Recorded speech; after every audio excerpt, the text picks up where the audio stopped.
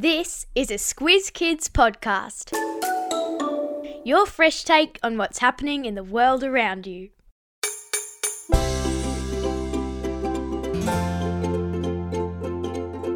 The first one was printed in the year 868. The first one just for kids, not until the 1600s. And Bryce and I will never agree on the very best of all time. Nuh-uh. This is your Squiz Kids shortcut for Book Week, the podcast where we dive into the who, what, when, where, why and how of the big news stories. I'm Amanda Bauer. And I'm Bryce Corbett.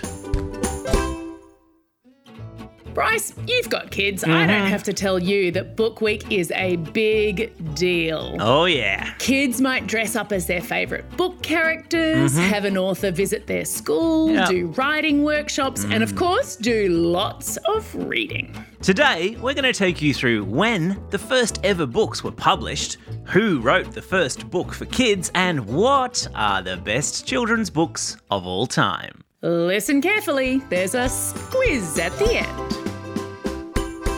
When? Bryce, we're obviously going to have to fire up the Squiz Kids time machine. Sure are. To go back to when the first books were printed. Time machines, by the way, having appeared in some terrific books over the years. Yeah, they have to.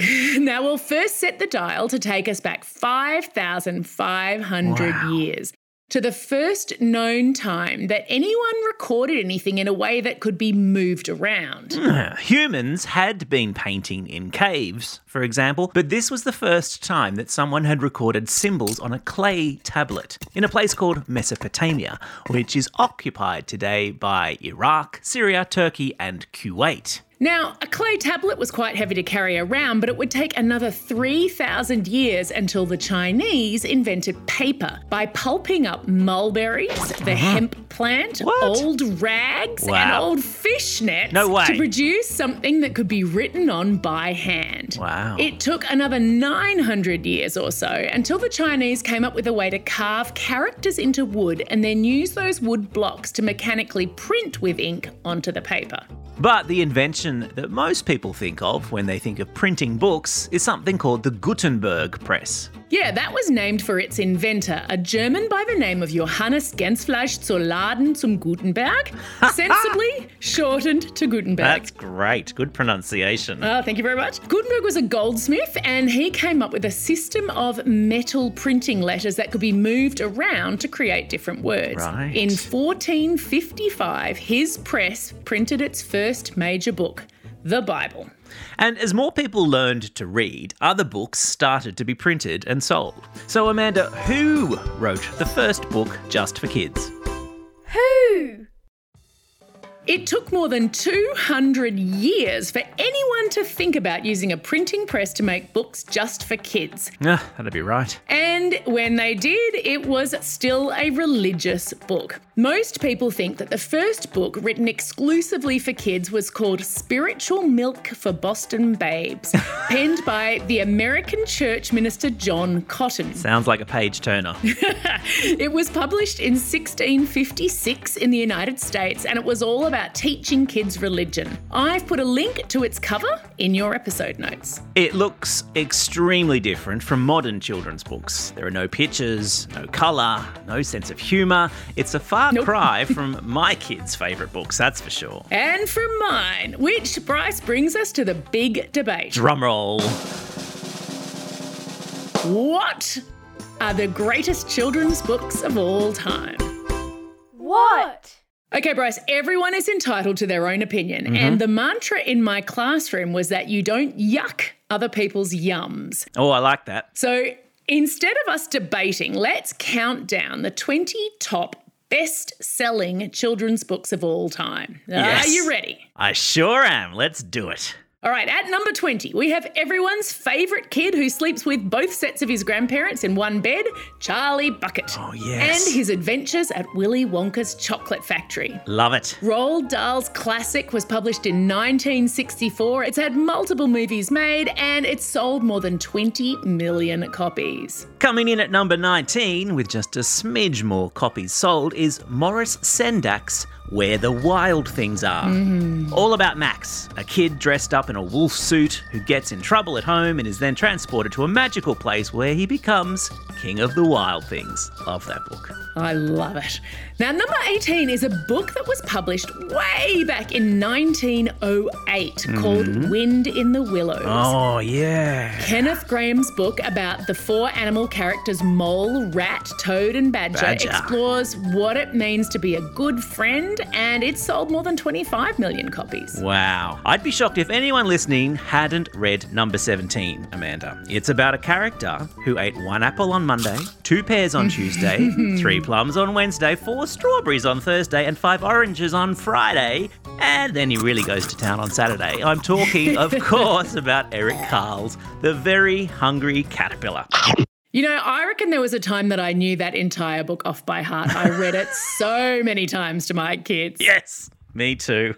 Now, moving on to number 16, this book is about a naughty little rabbit who keeps stealing a grumpy farmer's veggies. I think I know. That's right. It's The Tale of Peter Rabbit by Beatrix Potter. Nice. That's another book that was written more than 100 years ago, and it sold a whopping 45 million copies, and it's inspired movies, plays, even a ballet, Bryce. Amazing. It's interesting, isn't it, how many of these books are about animals? Numbers 15 and 14, for example, are Charlotte's Web, the E.B. White classic about a spider and a pig, and I dare you not to cry at the end of that. Oh my goodness, yes. And number 14, Black Beauty, which is a famous book about a horse.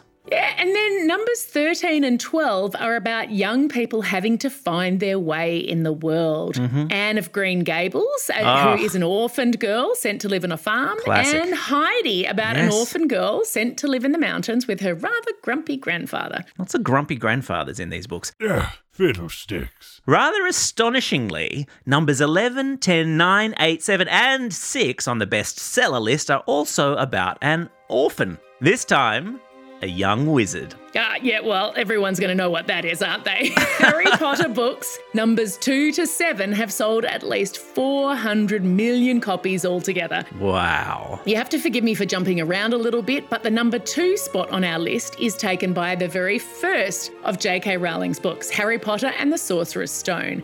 That sold 120 million copies all on its own. Incredible. Amazing. But let's go back to number 5, which was originally written in Italian back in 1881. It's about a wooden puppet who wants to become a real boy. I think I know what you're talking about. The Adventures of Pinocchio by Carlo Collodi. It sold more than 80 million copies. Just in front of Pinocchio is one of my favourites. The Lion, the Witch and the Wardrobe, the first book in the Chronicles of Narnia series by C.S. Lewis. I don't know about you, Bryce, but I still get just a little flicker of hope every time I open a wardrobe, just hoping there could be a magical world inside. Magical world. How lovely. And speaking of magical worlds, number 3 on the list is Alice's Adventures in Wonderland, all about a girl who falls down a rabbit hole and into a crazy new world. Now, we've already covered number 2, Amanda, so drum roll, please. What is number 1? The best-selling children's book of all time, with an impressive 140 million copies sold and counting, is... Yes? The Little Prince.